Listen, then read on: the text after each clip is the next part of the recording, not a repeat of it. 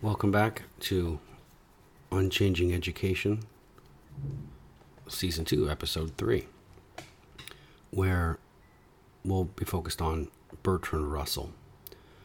Russell is not really thought of as an educational thinker, but his thoughts on education fit here really well, and interestingly, follow up from Gramsci, both in a historic way and also thematically.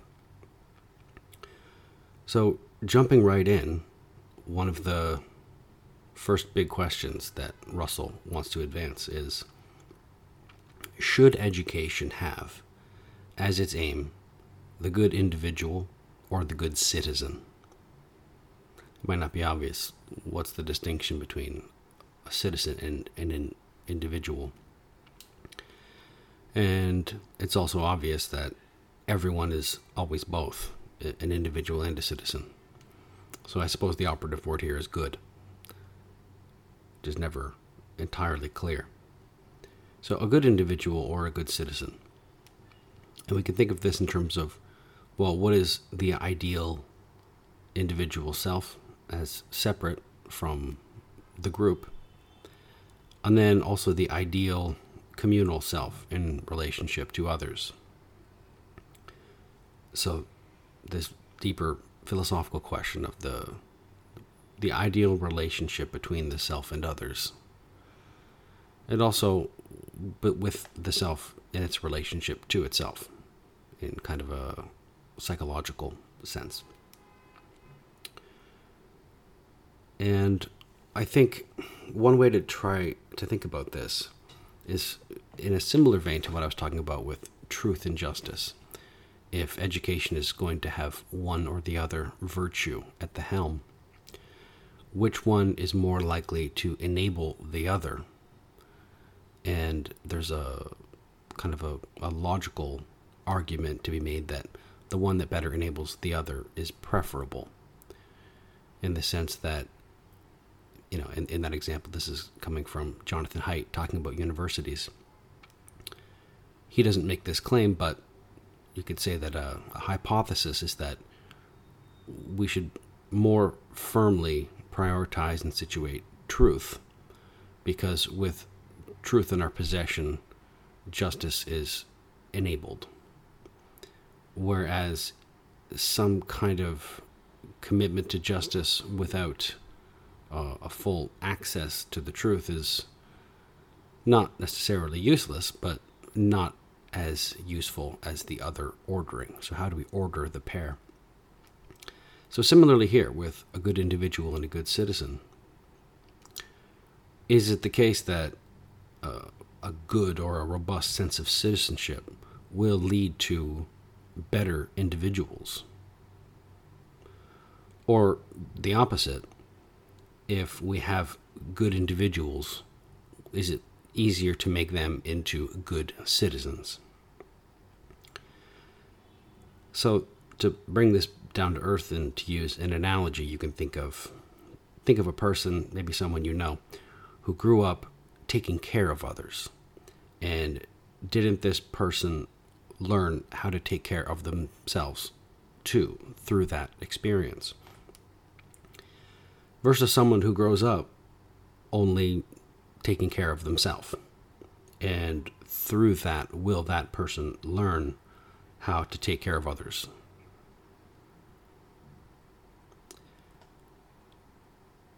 So there's a concern here that good citizens are less likely to fail as good individuals, while good individuals are more likely to succeed in becoming good citizens. So individuals here, in bringing this into a TVSC paradigm, we can say that there's an overlap here. So thinking about SC first, the individual is obviously the object of the therapeutic situation, and a therapeutic culture will prioritize the individual over the citizen. And certainly there's more to therapy than, feeling good or exploring your own personal feelings. But in the therapeutic situation, it's a good way to think of the atomized individual that's quite separate and distinct and not primarily thought of in a relationship to like the responsibilities to the group, to the collective, to society. And there's a benign interpretation that, well, sure, therapy doesn't make good citizens, but I mean, therapy doesn't really focus on one's obligations or duties to others, right? It's just focus on, as I said, the self in relation to itself. And there's a less benign, a more of a condemning interpretation that a therapeutic culture actively creates bad citizens, or when there's an excess of a therapeutic mindset. And this therapeutic continuum runs from, well, it's got deep roots going all the way back to Freud, but in our lifetimes, in a more contemporary sense, the self-esteem movement, we could also say the shift from a traditional sense of esteem, which is more social, it's granted by others, into self-esteem. And how this moves into a contemporary situation that would involve something like safe spaces. It's a very therapeutic ring to it. And SEL, social emotional learning. And there may be a sense that, well, what is the role of social change in this individual citizen dichotomy? And unless education itself seeks to overthrow the culture that it operates within, well, a citizenry that is set against its own society, or when the state fails to make good citizens who ultimately act somehow in service or in faith to that society itself, it's difficult to see how this can lead to a good outcome. Now, we can also say, well, of course, we have to achieve both. We need good individuals and we need good citizens. So let's get into what that means a little bit more in Russell. It is difficult to deny that the cultivation of the individual and the training of the citizen are different things. Now, I think it's clear to me that this idea of cultivating the individual is very important in student-centered education as the dominant form of education today. Whereas this idea that we're training citizens, I think, would, in some sense, offend the sensibilities of the dominant way of thinking in education today. Citizens, as conceived by governments, are persons who admire the status quo and are prepared to exert themselves for its preservation. Again, I don't think that this would really have much space, much air to breathe in education today, primarily based upon the dominant pedagogical influences. That this idea that, well, what we need to do in education is we need to train useful citizens who admire the status quo and exert themselves to preserve the status quo. I think a lot of people would say, oh my God, well, ultimately it's based on this kind of philosophical bedrock and this difference of opinion of how good or how bad the status quo is. People who think that the status quo is, the worst thing ever, obviously they're not going to be willing to exert themselves to preserve it, certainly won't admire it. And in that sense, in Russell's sense, obviously these are not well-trained citizens, I suppose. And obviously it's going to sound very regressive, but that's also just a product of the way that we've been conditioned to think through education, and also the way that we've shaped and formed education as a philosophy over the past 100 years. So obviously, citizenry is going to be more conservative in preserving the status quo. And, quote, it involves an absence of creativeness and a willingness to acquiesce in the powers that be. So again, education, like SC would have creativeness as a huge emphasis. And this idea of acquiescing or giving in to the powers that be or the status quo, again, would offend that sensibility. And this goes all the way back to the piece, the entry in Russell's History of Western Philosophy, talking about Rousseau, who I'm situating as the great-grandfather of student-centered education, in that equality is to be valued above liberty. Whereas for Locke as the great-grandfather of teacher-centeredness, it would not be. But we can see how equality and liberty map onto individuality and citizenship, too. That individuals, to an individual, will desire equality. Whereas citizens are more likely to more highly value liberty.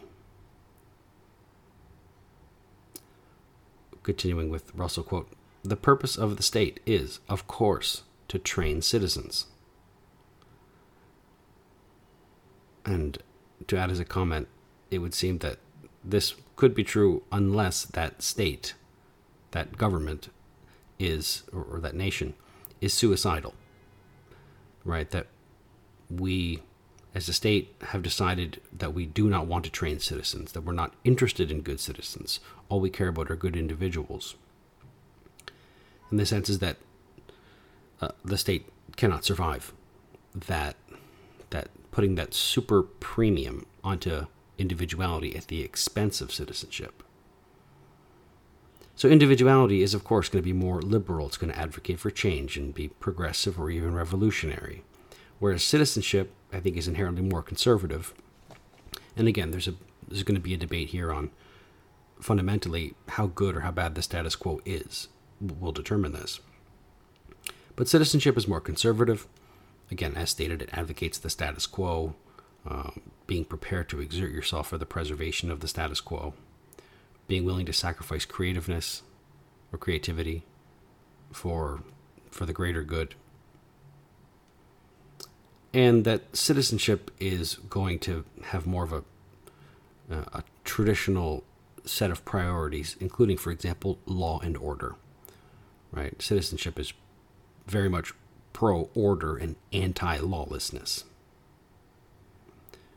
But the extent to which we almost worship individuality, if law and order can be seen as imposing upon the individual doing what they want, then that can become negotiable.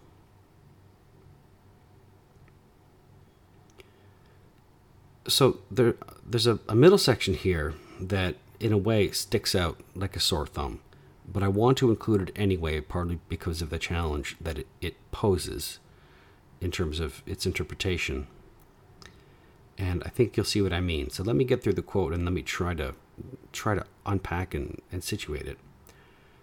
And this is Russell thinking about education under an extreme circumstance. And he starts off by talking about survival, or the survival demands.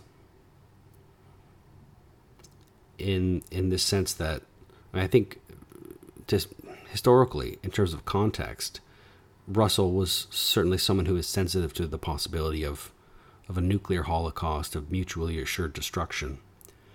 And I think that fear is sort of behind this piece here. So if we're concerned about the actual survival of the human race on the planet, then it seems like a lot of this can be suspended. Okay, so, quote, "I think this survival will demand, as a minimum condition, the establishment of a world state and the subsequent institution of a worldwide system of education designed to produce loyalty to the world state. No doubt, such a system of education will entail, at any rate for a century or two, certain crudities," that'd be crude, "which will militate against the development of the individual." So what he's saying is if we're really serious about survival, then we may have to completely move towards, frankly, an almost oppressive sense of citizenship.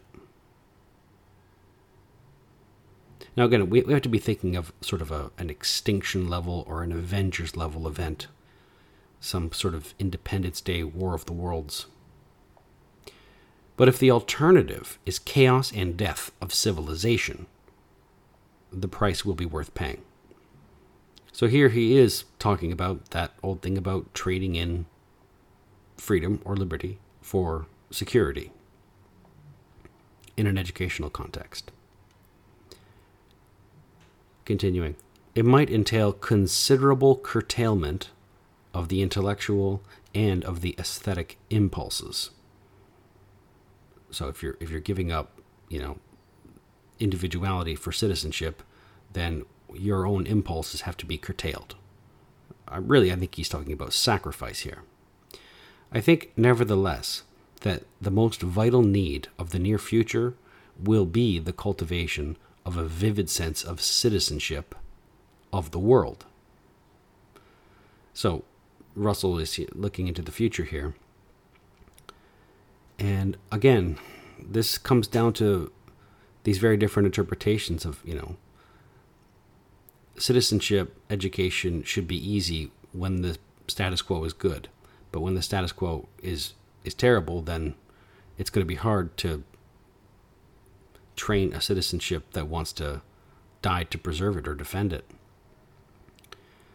And we definitely see shades of a growing concern in education and elsewhere of this World Economic Forum globalism type idea. And so what we have to ask ourselves, similarly to the status quo question of how good or how bad it is, and then to proceed accordingly, are we really facing the chaos and the death of civilization on some global scale? And if so, the curtailment of impulses will be, according to Russell, a fair trade-off.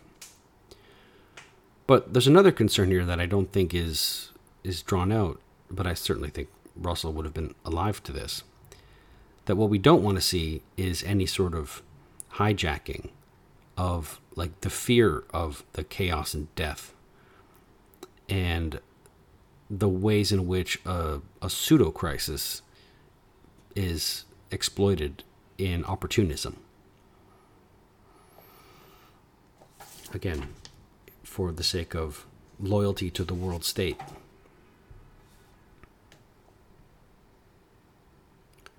So it's hard to understand in a way what Russell is saying here, but I think that it's kind of a cop-out to say we need a balance of good individuals and good citizens, but he's saying that the more dire our situation becomes, and again, I think he's thinking of a sort of a World War III type scenario, or how to survive it, or how to bounce back from such a thing, that we have to be even more willing to embrace citizenship, and we have to be willing to make individual sacrifices, including, in a sense, what he's saying is the sacrifice of our sense of the individual itself. So obviously he's going very far, but again, he's also imagining a very extreme condition. Okay, so let me set that aside. And we have to remember that just because education might emphasize a certain attitude, it may not take hold. But this is less true for a certain knowledge. The mind will resist an imposition on its own free will, while a question with alternatives or a debate within which the individual may defend or reject any position is more penetrative. Okay, so getting out of the global scale and thinking about the United States in particular, Russell writes, quote, "Certainly the greatest danger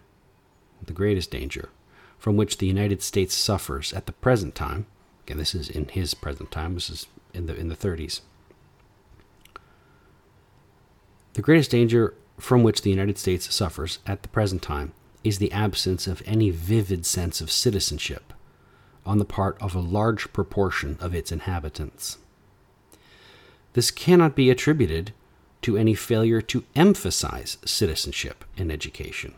On the contrary, the whole educational machine in America, from the public schools to the universities, is concerned to emphasize citizenship and to impress its duties, the duties of citizenship, upon the youthful mind. In spite of this educational effort, I just had an ellipsis here, ... So the first thing I want to focus on is this phrase, the greatest danger. And I want to bring back the entry on Dewey in Russell's History of Western Philosophy, where he uses this exact same phrase, the greatest danger, in relation to Dewey. And you may remember discussing Dewey in this context of cosmic impiety. And in a student-centered, again, Dewey is the grandfather of student-centeredness, there really is not an emphasis on citizenship education. There's an obvious emphasis on the individual. That citizenship is certainly far from a Deweyan student-centered or progressive ideal. But, obviously Russell's writing a long time ago here, and he's saying that even though there is an emphasis on American citizenship, it doesn't really seem to be taken up. It's not obtained, despite our efforts. But there's also an important distinction here, and that an even greater danger than what Russell's here describing as the greatest danger is not just trying to train good citizens or to train young people, as Russell says, youthful minds, and falling short. But at least at this time, there was not an anti-American sentiment that was being fomented in public education. That, I think, would have been unthinkable. Okay, so let me go back. I've discussed this passage before of Russell on Dewey, but I want to bring it in here now. Again.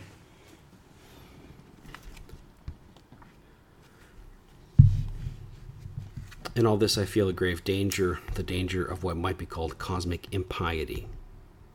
The concept of truth as something dependent upon facts largely outside human control has been one of the ways in which philosophy, hitherto, has inculcated the necessary element of humility. So, truth as dependent upon something outside human control is kind of a long-winded way of talking about objective truth. It doesn't depend on human experience. And he's saying that's a good thing. That's the philosophical and perhaps even also the scientific model. Whereas when we lose this sense of objective truth and we think that truth is just dependent upon it, or that what is true is in human control, as he writes, that instead of objective truth, we get subjective experience. Subjective experience, certainly, that is going to interest Dewey much more, in that Dewey is going to assert subjective experience over any sense of objective truth.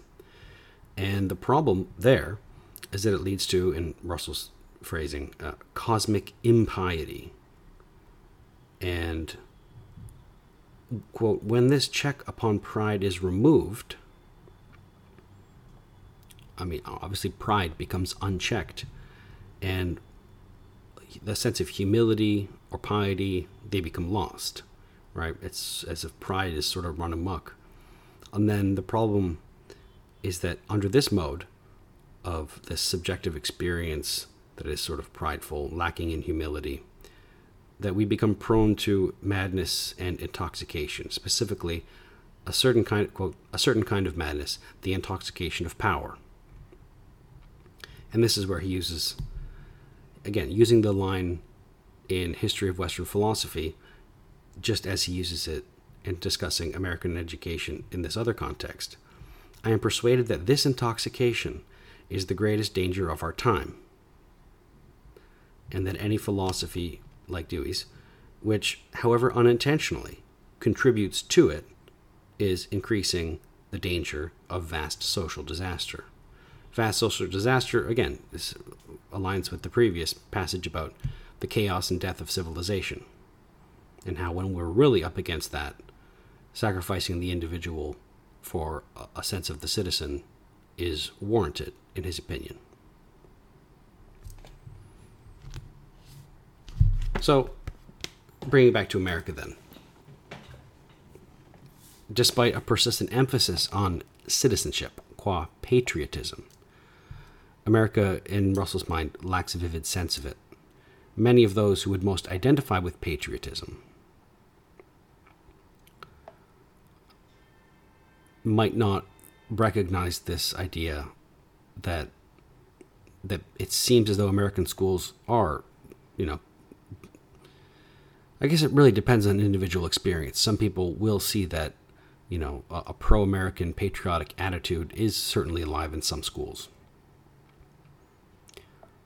So while American politics isn't my interest here, I think this quote needs to be unpacked to make this point. We seem to think now today that an emphasis on a new idea will naturally advance these ideas. And so what we have today, is it a lack of citizenship, or is it just a new sense of citizenship? But probably the best interpretation, at least in this TVSC problematization, is that the focus on the individual has eclipsed, taken over, or even outstripped the citizen. That citizenship itself is increasingly seen as irrelevant. That the individual, again, the creative, intellectual, and aesthetic impulses of the individual, who is certainly not in favor of the status quo. So we have to continually remind ourselves and each other that then this message will stick and hold, but we know from common sense that any individual will tune out monotony. So where are we today in education? Well, certainly there's a big influence on the social justice curriculum. And it may seem like this is just a new or different form of citizenship education, but it really seems to have the individual at its center. And the logic, it seems, is that to instill a vivid sense of, for example, social justice, we need to emphasize these virtues in education. But this is the opposite of good citizenship in the way that Russell sees it. So it's certainly going to be very strange, and again, it may seem regressive to say, well, this idea of, we need youthful minds to go out there and change the world in the service of social justice. Russell would say, well, really they're acting out of, this is an outgrowth of the individual, not an outgrowth of the citizen. And it may seem like a hard argument to make, that you don't think that activism for social justice is being a good citizen. And Russell, it seems, would say no. It may align with being a good individual, but in his, again, if we frame citizenship in a restrictive kind of way, and that it doesn't at all align with, certainly in a therapeutic sense, of what makes the individual feel good.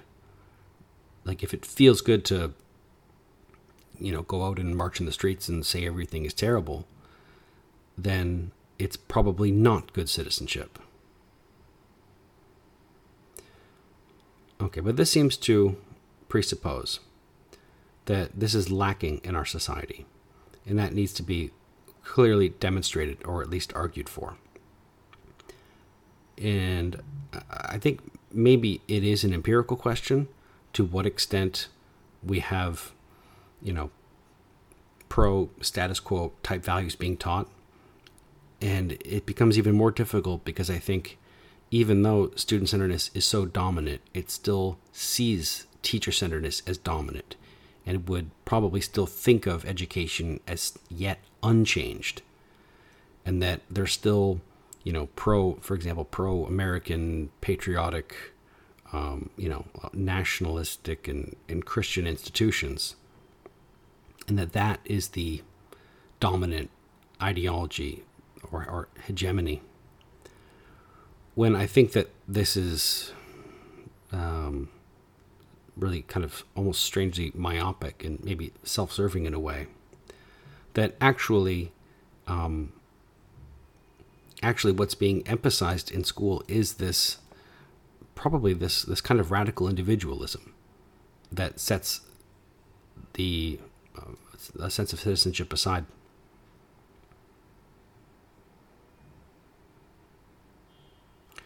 So education will naturally bring about or otherwise entail the manifestation in individual citizens.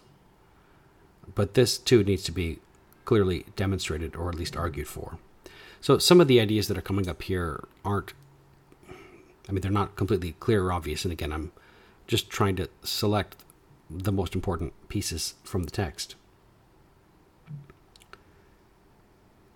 And again, a lot of it has to do with separating this, separating the duties of the good citizen in a sense of social change for justice, being a change agent. And how do we put that either into what it means to be a good individual or to be a good citizen, or not? Okay. To impress duties on the basis of attitudes and not knowledge might itself be wholly flawed, whereas a knowledge-based teacher-centered approach that emphasizes but also explores the concrete problems of how, where, and why we fail when it comes to things like social justice, and what we might do about it, and allow for an exchange of ideas that cultivate how to think and not what to think. Not only would this be more intellectually satisfying and avoid any critique of indoctrination or re-education by being more even-handed and less heavy-handed, but it may also deliver the desired results on a more just society. So one problem here is that this focus on this new reinterpretation that in a way collapses the individual and the citizen. Education isn't really exploring what are the things that we need to change, the extent to which the status quo should not be upheld or maintained, or that we shouldn't be making sacrifices for it. We should be making sacrifices against it, if anything.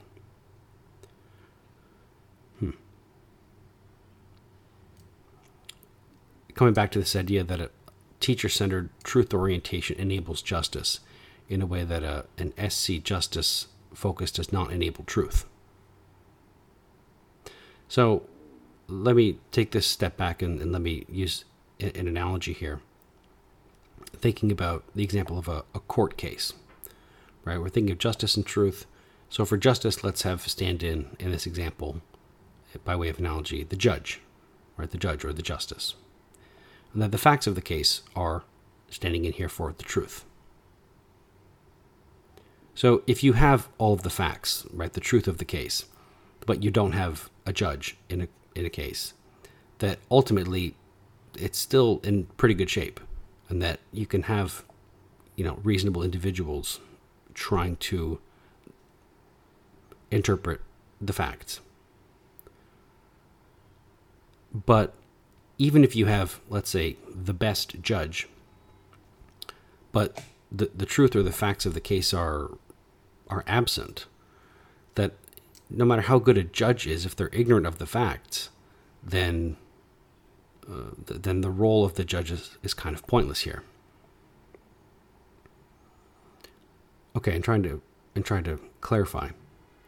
So this ties into recent commentary. I've talked about Haidt and others that say a university more focused on truth than justice will not only make a truer, but also indirectly a more just society, while a justice-based system may lead to both less truth and less justice. So the idea in the truth versus justice pair may be framed as which better enables, and thus also which fails to enable or even disables the other.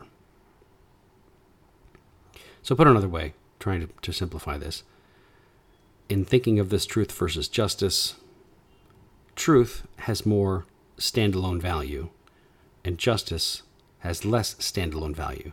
The justice is more dependent upon the truth than truth is upon justice.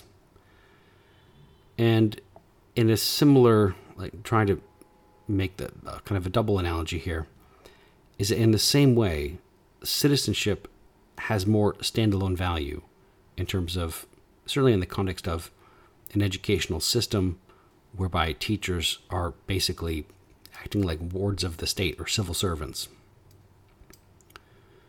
And that a state full of good citizens can better deal then with the cultivation of the individual. But having a state full of cultivated individuals who lack a sense of citizenship are, in a sense, at the most general sense, more likely to be more dysfunctional or less functional. Okay, so now this is jumping around a little bit. I know that there's certainly some confusion here. But let me continue on with Russell and keep trying to add more clarity to this discussion. Russell seems to be, in my sense, in the way he articulates it, a masterful authority of what education is, in a way that's neither collectively exhaustive nor mutually exclusive, in the sense that in the next passage, Russell talks about 3 theories of education. And I don't think it's necessarily the case that these are the only 3, or that you can't have a mix or a blend of the 3. But nevertheless, I think that this is going to do well to ground Russell's thoughts about education. So the quote, "3 divergent theories of education all have their advocates in the present day. Of these, the first considers that the sole purpose of education is to provide opportunities of growth and to remove hampering influences. The second holds that the purpose of education is to give culture to the individual and to develop his capacities to the utmost. The third holds that education is to be considered rather in relation to the community than in relation to the individual, and that its business is to train useful citizens. Of these theories, the first is the newest, while the third is the oldest." So it is largely true that teacher-centeredness precedes student-centeredness, and so I think we can map the newest to SC and the oldest to TC. And so TC, like the most obviously teacher-centered, would be the third one, and about training useful citizens.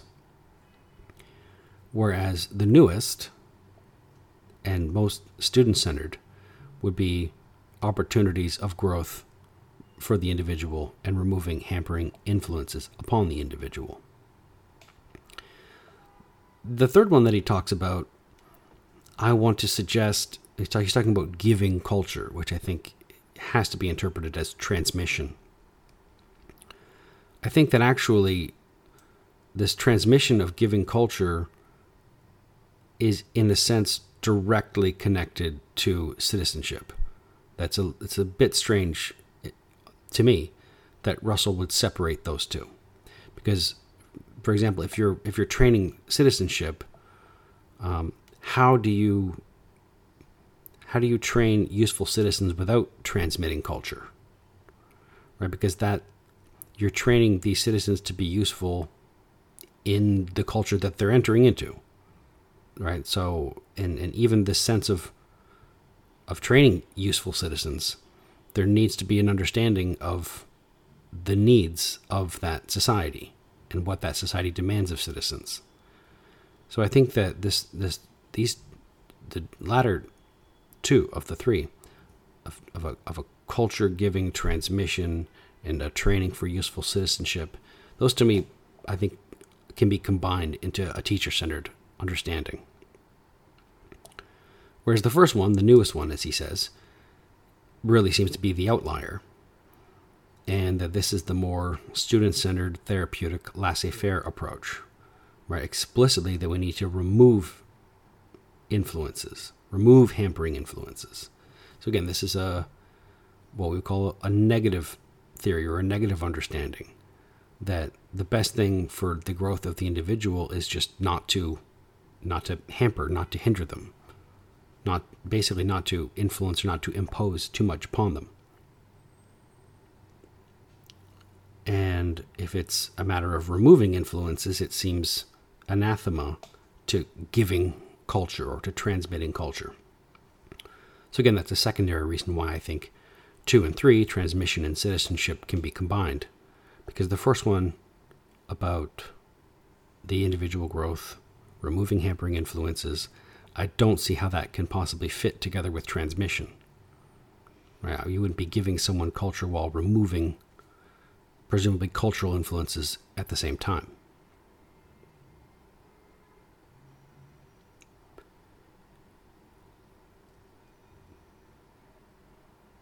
But you can't start off. I mean, there's also a tendency in this, modern new way in education that if we have opportunities for growth and we remove hampering influences, that this is going to create something like critical thinking or critical thinkers. But there's a reason to try to pause that conclusion. Because in a sense, there's no way just to jump to the best stuff or the sweet stuff. That becoming a critical thinker is in a way an end result of a long process of education. That you can only become a critical thinker after you've really learned and you really know a lot. That you can't just start off at the beginning by making critical thinkers. Because, for example, you need a basis of knowledge, a foundation of things to think about. And especially from a younger age, there are, in a sense, a lot of things that need to be learned and followed uncritically. Or you can't, the intellectual may want to call into question or cast doubt upon many things, but it would be seen as problematic for people who are all too young. So you don't really start off with good, clear thinking. That I think that ultimately that's something that comes later once you become more in full possession of your faculties. Apply your mind to something and learn about it first. And Russell has a great quote about, in a way, that you do need an uncritical approach and then a critical approach.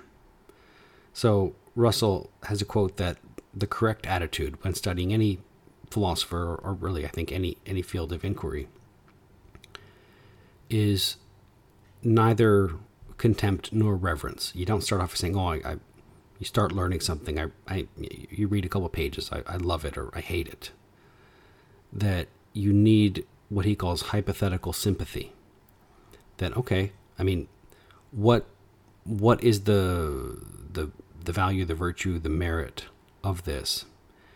And even going a step further than that, Russell says, how does it feel to be a person who really deeply believes this, right? To really get inside the experience of of fully endorsing something that you learn.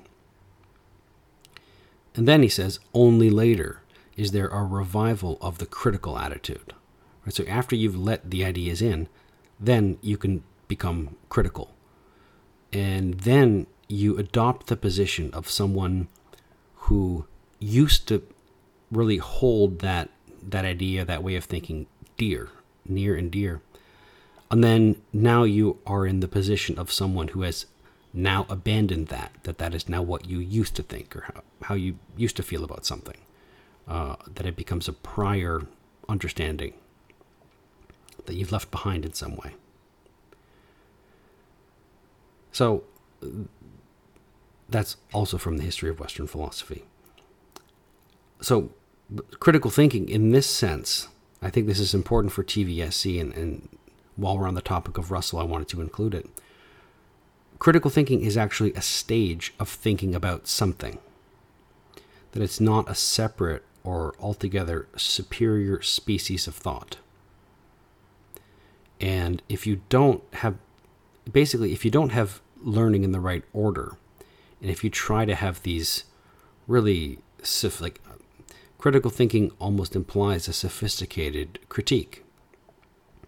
And it's not something that an amateur or a novice is really capable or able to do.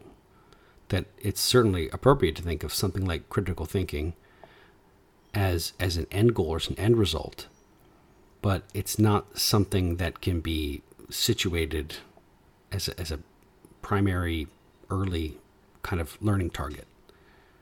It's in a way, it's as much a destination as it is a process. And then, certainly in a teacher-centered perspective, a lot of great learning can happen that is uncritical. And of course, that is going to require a high degree of trust in teachers. You can't, every time you try to teach someone something as a teacher, you don't want to constantly be justifying the value of what you're teaching. Otherwise, that's all you end up doing. So that's the importance of kind of an established curriculum.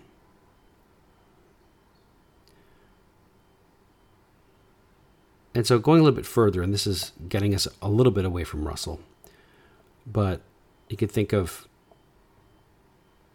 what is the connection if we're putting something like an overemphasis on the individual and upon creative thinking and upon therapeutic education, and putting all of these things that seem unrelated into student-centered education. So focus on the individual, for example, of opinions. Sharing what you think and feel certainly has some value, but especially as an individual in a therapeutic kind of situation. But the problem is that there's no presiding authority is found, to use a phrase from Rife. But the more and more we put a premium on what I think as an individual, what my opinion is, or even you hear the phrase my truth, it sets up a problem in a way. That again, thinking of this therapeutic mode, the patient/student meets reality, real reality, only to crumble. Right? That there's a fortitude that a citizen has that isn't always the case of the free-thinking, creative individual. And there's a problem with exalting oneself as the only authority. This goes back to the cosmic impiety, losing checks on pride, losing humility, and the danger that it poses for Russell. That, whatever I think, that's just what I think, that's my opinion, or again, my truth. Once that is sort of run amok in education, it's easy to want to just call that critical thinking and to pretend that it's good, even if it isn't. And it's difficult to correct course once that becomes established. And I think that this is the problem that Haidt, for example, is seeing clearly. And I think Rife really sees it clearest of all. And I think certainly this is on Russell's radar too.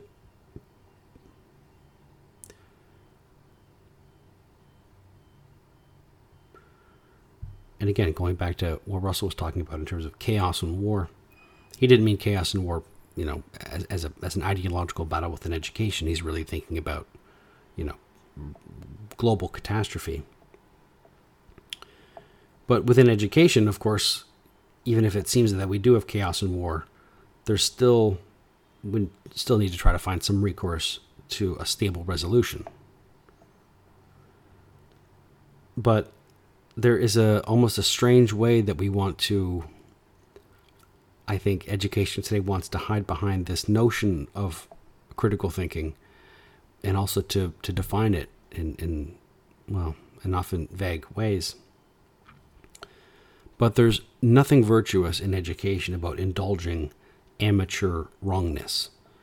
That simply to play at ideas,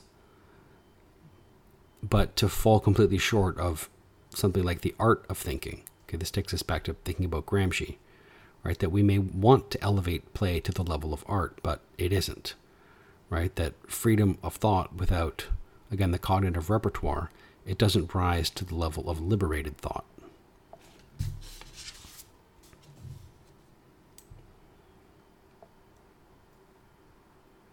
And again, I think that, people like Haidt are also responding to events on campuses that have been well publicized, students refusing to hear a scholar, or that can be characterized as charismatics with a therapeutic inheritance disputing other professionals who are serving up culture. So there's an idea here again, this goes back to what Russell's saying about the individual. And there's for citizenship, there is maybe a curtailment of intellectual and aesthetic impulses. And as he says, the absence of creativeness, which doesn't sound fun. It sounds like a strict discipline in cultivating citizenship rather than just in cultivating individuals. And there's a sense to suspend or to de-emphasize what you think and to jettison mere opinion, unless you can really situate it, argue it. And that this has to be demanded of real scholars, right? That, what you think is obviously important, but not that important. So, for example, it shows a higher degree of scholarship to be able to set yourself aside and just to interpret and explain, well, forget about what you think about Bertrand Russell or what you think about Nietzsche, but to be able to understand and explain what Bertrand Russell thought about Nietzsche. That in a sense, in terms of a classic scholarship, that's more productive. So you take a step further away from what you think, and you're not explicitly stepping further into it. Now, of course, you're always exercising your own interpretations, and what you think Bertrand Russell thought of Nietzsche might be different from someone else, but there's still the possibility for authority there. But interestingly, that this, in a way, it's depersonalized, but it, in a sense, has a higher value, and strangely, it will bring you into a greater possession of what you yourself think.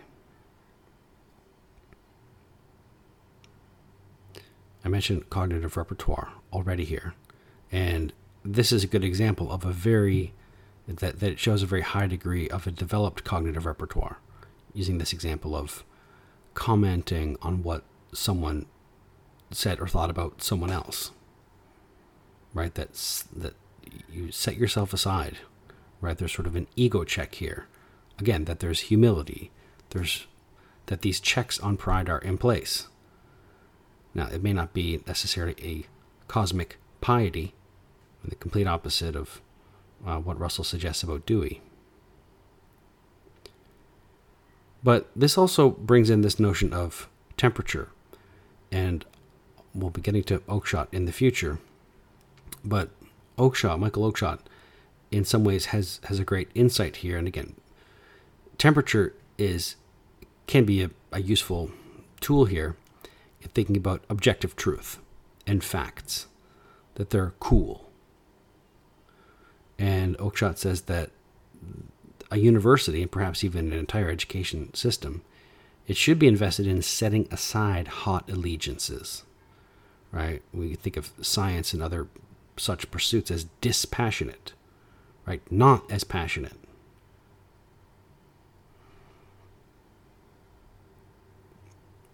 And it's important for education to be that, because for the rest of the time, students, as young people, are in this hot outer world, right? So you can have a hot outer world where people are screaming about justice, and you can also have this cool inner cloister where people are talking about truth.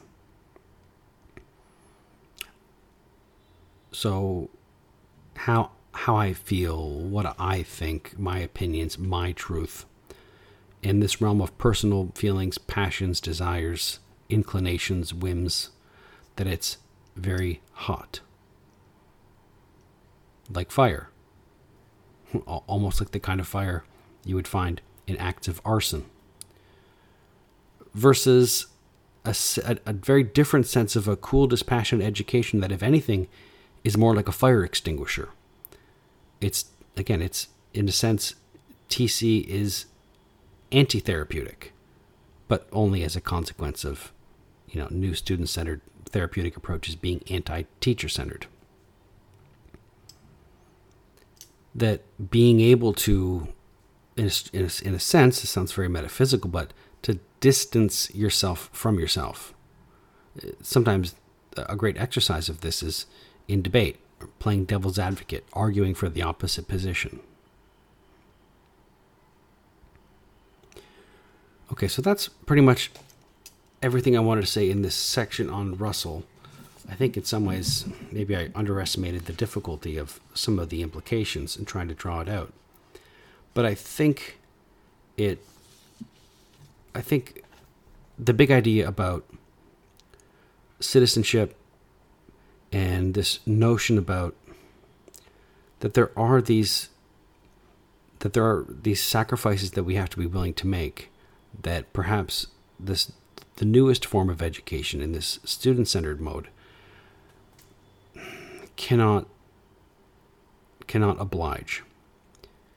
And just as Rousseau might have been willing to sacrifice liberty for equality, it may be that in this SC that there is a willingness or even an eagerness to sacrifice citizenship for individuality.